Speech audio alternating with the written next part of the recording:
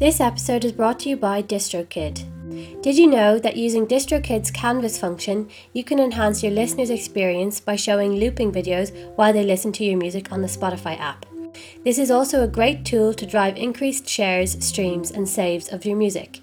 This is a free feature for all DistroKid members. Take advantage of this awesome function and so many more using our DistroKid discount link, distrokid.com/VIP/MPW. What am I saying? This is MPW. MPW. The podcast. With your host, Xylo Aria. Cool. A podcast about music production for the everyday musician, where we learn from experienced studio engineers and each other. Hello, everyone, and welcome to this episode of the MPW podcast. I'm your host, Xylo Aria, and today we are so lucky to be chatting to Dom Smart, also known as Neurodriver. So Dom does loads of different things, including sound design, editing, music production, sound engineering, mixing, programming, synth programming, and creating plugins. So just such a variety there, Dom. Well, hello and thank you for having me on the show. Yeah, very good to have you here. And we'll be talking about sound design and we'll get to that in a minute. But how's your day been over there, Dom? You're based in the UK? Yeah, pretty busy at the moment. A lot of projects going on. Right now, I'm pretty consumed with the software development side of things. So last few years, I've been running a company called Devious Machines, and we're making plugins for music producers, sound designers, that kind of thing. So we're just putting the finishing touches on a new product we'll have out soon. So. Oh, that's exciting. Did you start that company? Yes, with a friend of mine, Jim, who's another developer. We've been working hard at this over the last few years. Released, we're on our fourth product now. Yeah, wow. So it just sounds like you do so many different things, which is great. And I'm sure, some lend themselves to others. But I'd be keen to know how you kind of got to where you are today. And I'm sure there were a lot of twists and turns into your journey to now programming. So, I'd love to hear a bit more about that. Yes, absolutely. Well, I'm from a really musical family. My dad's an organist. My mum was a violin teacher. So I had the real privilege of a musical education from them. They got me cello lessons. I did a bit of musical theory. I think they were quite keen for me to take up the classical music thing. But, like many teenagers growing up in the 90s, I was just besotted with the explosion of interesting electronic dance music that was happening at the time. And just became fascinated with that side of things, really. And very much curious to find out about music technology, learn how all these really interesting new sounds were made. So buried myself in the world of computer music and synthesizers really as much as I could. Wound up going to university to do the Tom Meister degree at Surrey, which, funnily enough, I saw you had Olga Fitzroy on the show a while ago because we were at uni there together. I was just going to say, I was like, I wonder if you were there at the same time as Yes, Olga. we were actually. We used to hang out. Great to see her doing so well. But went there and as part of that degree, they send you on a year in industry to do a placement. And I did mine at Electronic Arts, the games company. So after I'd finished my degree, I wound up working for them. So that was my inroad into doing the sound design side of things, really. But at the same time, I was always working on music, writing electronic music. After uni, set up a group with my friends called Farty Loud, and we made a bunch of breakbeat music and ended up, having a lot of fun doing that. Yeah, it was always sort of working parallel careers, really. I was doing half music, which I dipped in and out of as a profession, sometimes doing it full time, but then also doing the kind of sound design type game development work for quite a while as well, because I'm sure it comes up a lot. It's very difficult to make a full-time career out of being a music artist, even though it's great fun. And that's just been it, really. Working game development that taught me a bit about making software, hence ending up doing what I'm doing now, but also being a music artist and DJ alongside of that. And I guess I just didn't like to stick to doing one thing too much. That's awesome. Yeah, no, love it. And you did mention it's hard to, make money from being an artist, but also it's really great that there are other avenues such as sound design, which you're still working with sound and stuff. So that's still really great. And was that something that you sort of fell into and it became a way to generate income, or was that something that you were specifically really interested in, or maybe that developed over time? Maybe a bit of both, I suppose. Yeah, the option to work at the games company was something that came up through the university's links with industry. And when that option came up as a young third-year student, I thought, well, that sounds interesting. I'll go and speak to them and have a look at it, because I'd always been interested in the tech side of things anyway. And I think just being a bit of a geek, it sort of suited my particular aptitudes. So yeah, got into that. But I was completely new to the world of sound design at the time. I was more, until that point, interested in music technology. So it was quite a learning curve, learning about the because that side of sound design is very much kind of rooted in the film industry artistically. Although there's the whole kind of tech and software side of it as well. So it's an interesting sort of amalgamation of worlds. Oh, fascinating. That's really interesting. And yeah, something you mentioned before we started the interview was sound design is such a broad topic and can mean so many different things. And I've definitely heard that from people, even with running MPW, people ask, how do I get better at sound design? And that's just such a broad question, I would say. So do you, by any chance, have a one-sentence definition for what sound design is? Well, I thought long and hard about that question, because it's a simple question with no easy answer, I think. Because, yeah, like you say, I mean, the term sound design means such different things to different people, and depending on what industry you're in. I mean, I suppose broadly speaking, it's just, I would say, the creative process of crafting and manipulating audio. But that in itself can mean so much. I think the term was originally coined in connection with the film industry, when it made the transition through being sound effects as being a thing that was recorded on set, and to go with to kind of create the sort of sounds you might experience in real life, into a more sort of creative role where the sound effects played a much more kind of emotional role in the experience you would have with the film. And it's turned into a real art form in itself, which is just as important to movies as the music these days, I would say. So I guess the term was coined to describe that more creative role. But in the context of music, it means something very different as well. So I mean, I hear a lot of people talk about sound design in the context of electronic music producers who are actually putting a lot of effort into making their own sounds, making sounds in the music which no one's ever heard before. So I suppose the process is analogous, but not the same, because whilst there's a big overlap in skills, I mean, slightly different things. And I doubt, I doubt that people who do sound design for the world of music would necessarily be able to jump straight into sort of doing the sound design for a film or a game, for example, because they're such different skill sets. Different skill sets. Yeah, cool. Well, you've, I guess, covered a few different areas that sound design might be used in, which is great. And it's interesting to talk about other areas where this comes into play. Like, I think, I'm not sure if you mentioned gaming yet, but anything outside of those big areas? Yeah, I'm sure. I mean, software, I suppose, user interfaces, websites, cars. I think probably everybody of my generation has that Windows startup sound that was designed by Brian Eno kind of etched into their memory, from Windows 95.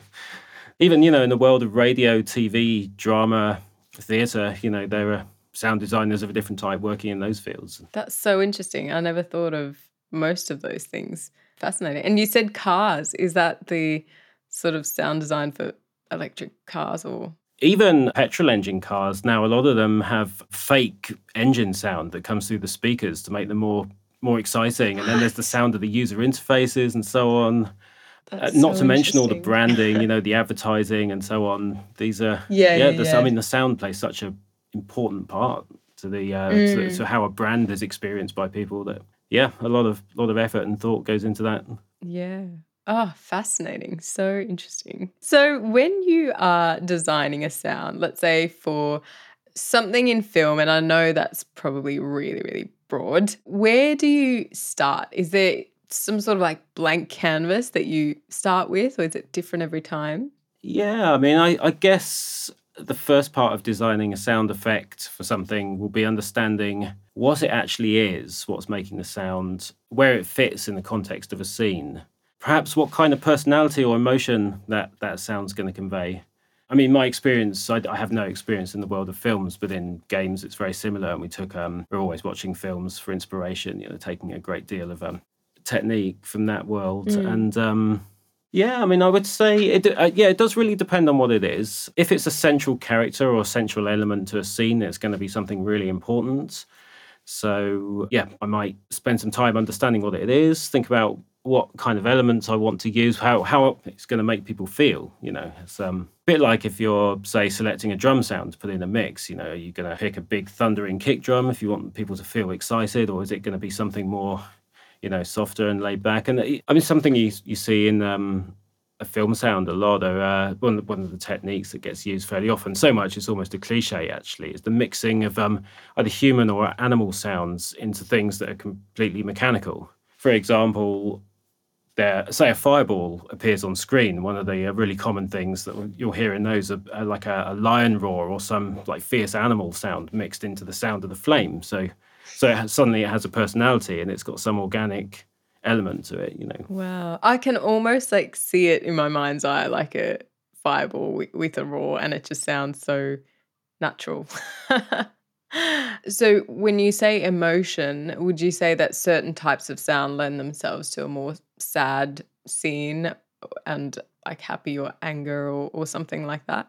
I mean, I suppose, yes, the way the sound is presented can have a big impact on how you perceive a certain scene. Like something you'll often see where you have an emotional scene and the sounds become very close, very, very intimate. And sometimes part of it's in the mixing, but part of it's in the kind of sounds that are chosen. Like you'll get, like, for example, a lot of emphasis on the Foley, the sound of the clothes or the sound that people's bodies make as they're moving and stuff. And that can kind of bring the listener in really close to the scene. Whereas, anger, well, an example like the lion roar I just mentioned, that can be something ferocious that could be added to something inanimate to give that sound a whole different personality.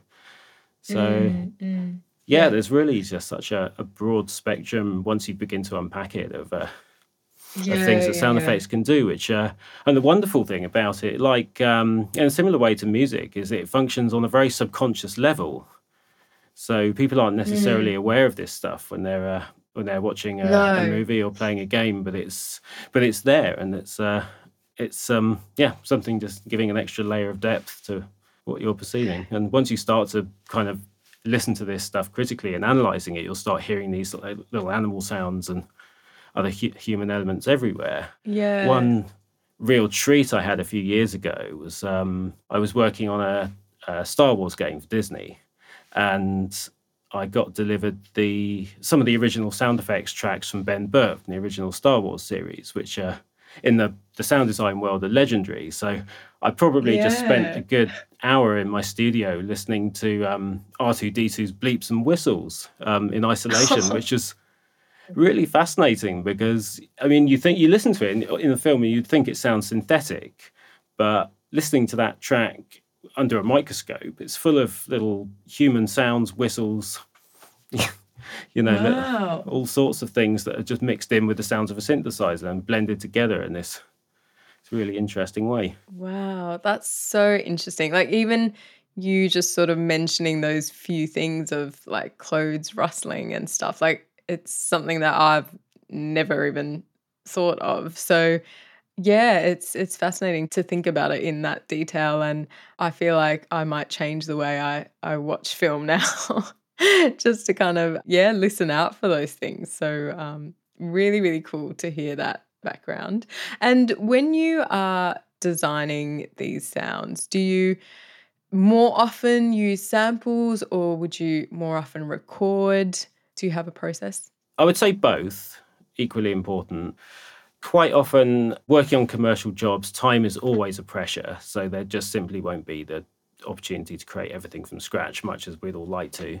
So, I think it would depend on the actual element that was being designed. If it's a central element to the film or to the game or what have you, one might spend some time recording some really unique sounds, really getting all the elements that are going to go into making that something special and unique.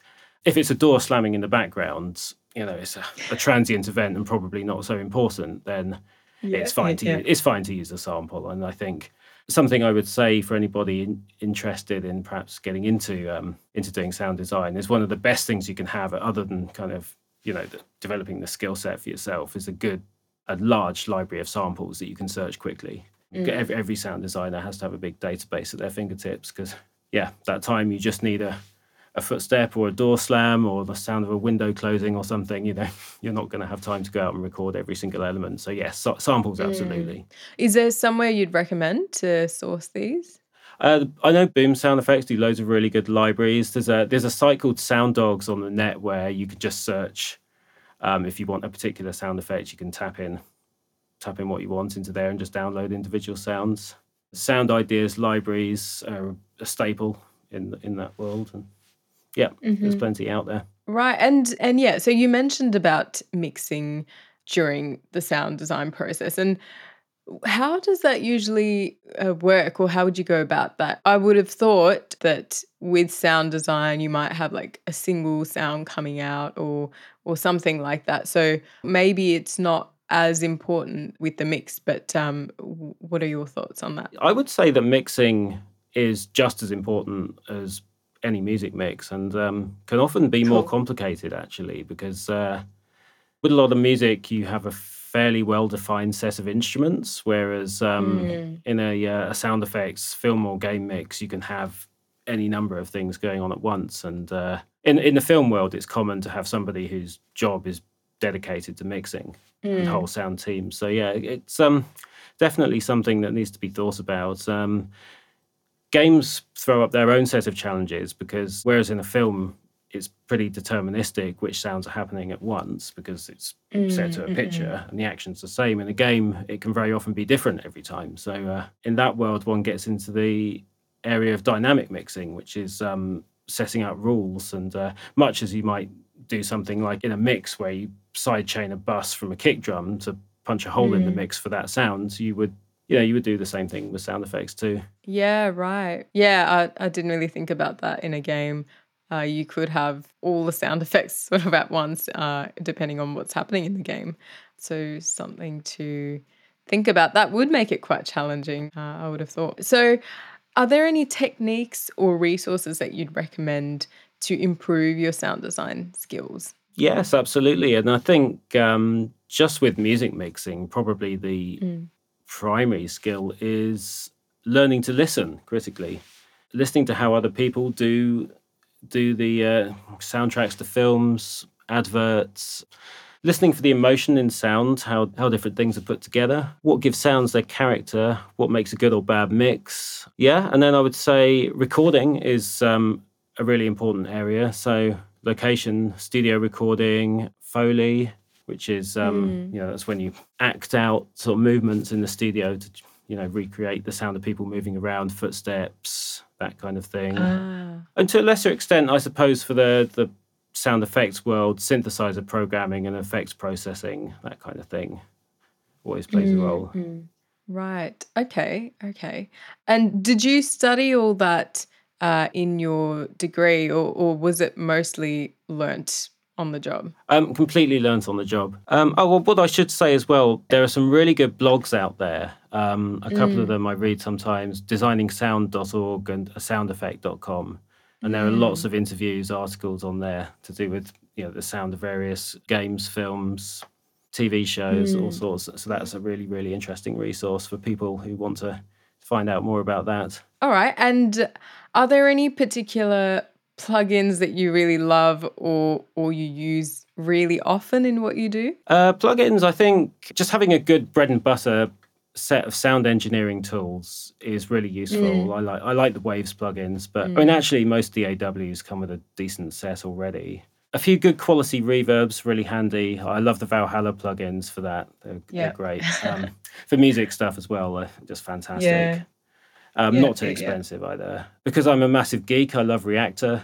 I mean, that's a whole world that you can choose to get into or not, but I found that really useful in the past, because if you don't have a particular effect or a combination of effects, you can make it. And for some video games I've worked on, particularly ones that, hinge more around synthetic effects or sort of sci-fi creatures and so on. I've created a whole character by developing a reactor instrument to process, certain sounds, like take vocal sounds or animal elements and stretch them through some unique process I've made. So that's really good. But I mean, that's not something I would say you have to get into. It's a whole rabbit hole on its own. So Right. Okay. Yeah. I don't know anything about Reactor actually. So yeah, interesting that you managed to create whole characters out of that. So really cool. So if someone were to get into sound design or want to have a career in that industry, is there any advice that you have on where they should start? yes, I think, first of all, perhaps identifying the primary industry of interest, because as we talked about earlier, sound design for music technology is markedly different from doing sound design for, say, films, television, video games. Video games has its own set of knowledge as well. So I think, not necessarily, you don't have to kind of pigeonhole yourself to one thing, but probably deciding on exactly which area is most of interest is a good place to start. And I think just learning about the art form, I mentioned those blogs earlier on, reading as much around the subject as possible, interviews with prominent sound designers, going back to the films or whatever they've talked about and listening to them critically, really starting to practice what I call active listening, which is, when you're sat watching a film, normally you take in the sound subconsciously because you're concentrating on the action, but really remembering to instead kind of separate yourself from what's going on visually and hone in on the soundtrack, really sort of think analytically about what's going on. A bit like when you get into music production, you start to hear the sounds in the records differently rather than just kind of absorbing the audio. You'll start to think about how these things are made, how they're put together, how they've been mixed. So these are all really, really good skills one can develop as a person starting out in sound design. What else? Qualifications can help. Definitely, there are lots of degree level courses around the country in both sound for films, television, and for video games. So they can be a really useful way of getting background knowledge, getting a first up on the ladder. But and the great thing now is that there's just so much information out there on the internet as well. So not doing a course shouldn't be a barrier to learning about these things. Yeah. Awesome. All right. Well, thanks so much for that insight, Dom. We have a couple of questions from our audience, and one is actually kind of an extension of what you just said, but from Carmel Komisky. So Carmel asked, what is the best mic for field recording? So probably the most useful microphone you can have if you're going to do recording on the move is a good shotgun mic. So shotgun mics really directional, so they zoom right in on what you point them at and aim to reject as much of the surrounding ambient sound and reflections as possible. So, that's really good if you're recording in a difficult environment or on the move. And the other thing which you'll always see people use when recording outdoors is a blimp, which are the large sort of lozenge-shaped containers that go around microphones. And the aim of that is just to reduce as much of the noise you get from the wind and movement as possible. So you end up with clean recordings and not recordings that are ruined by rumbling. And if you're recording in a windy environment, you could also get what they call a dead cat, the fluffy coating that goes around the outside of the blimp, which keeps as much of the wind off as possible. Although they're not made of real cats, just thought I'd say. If you're doing ambient recording, it's also good to have a nice pair of Omni mics.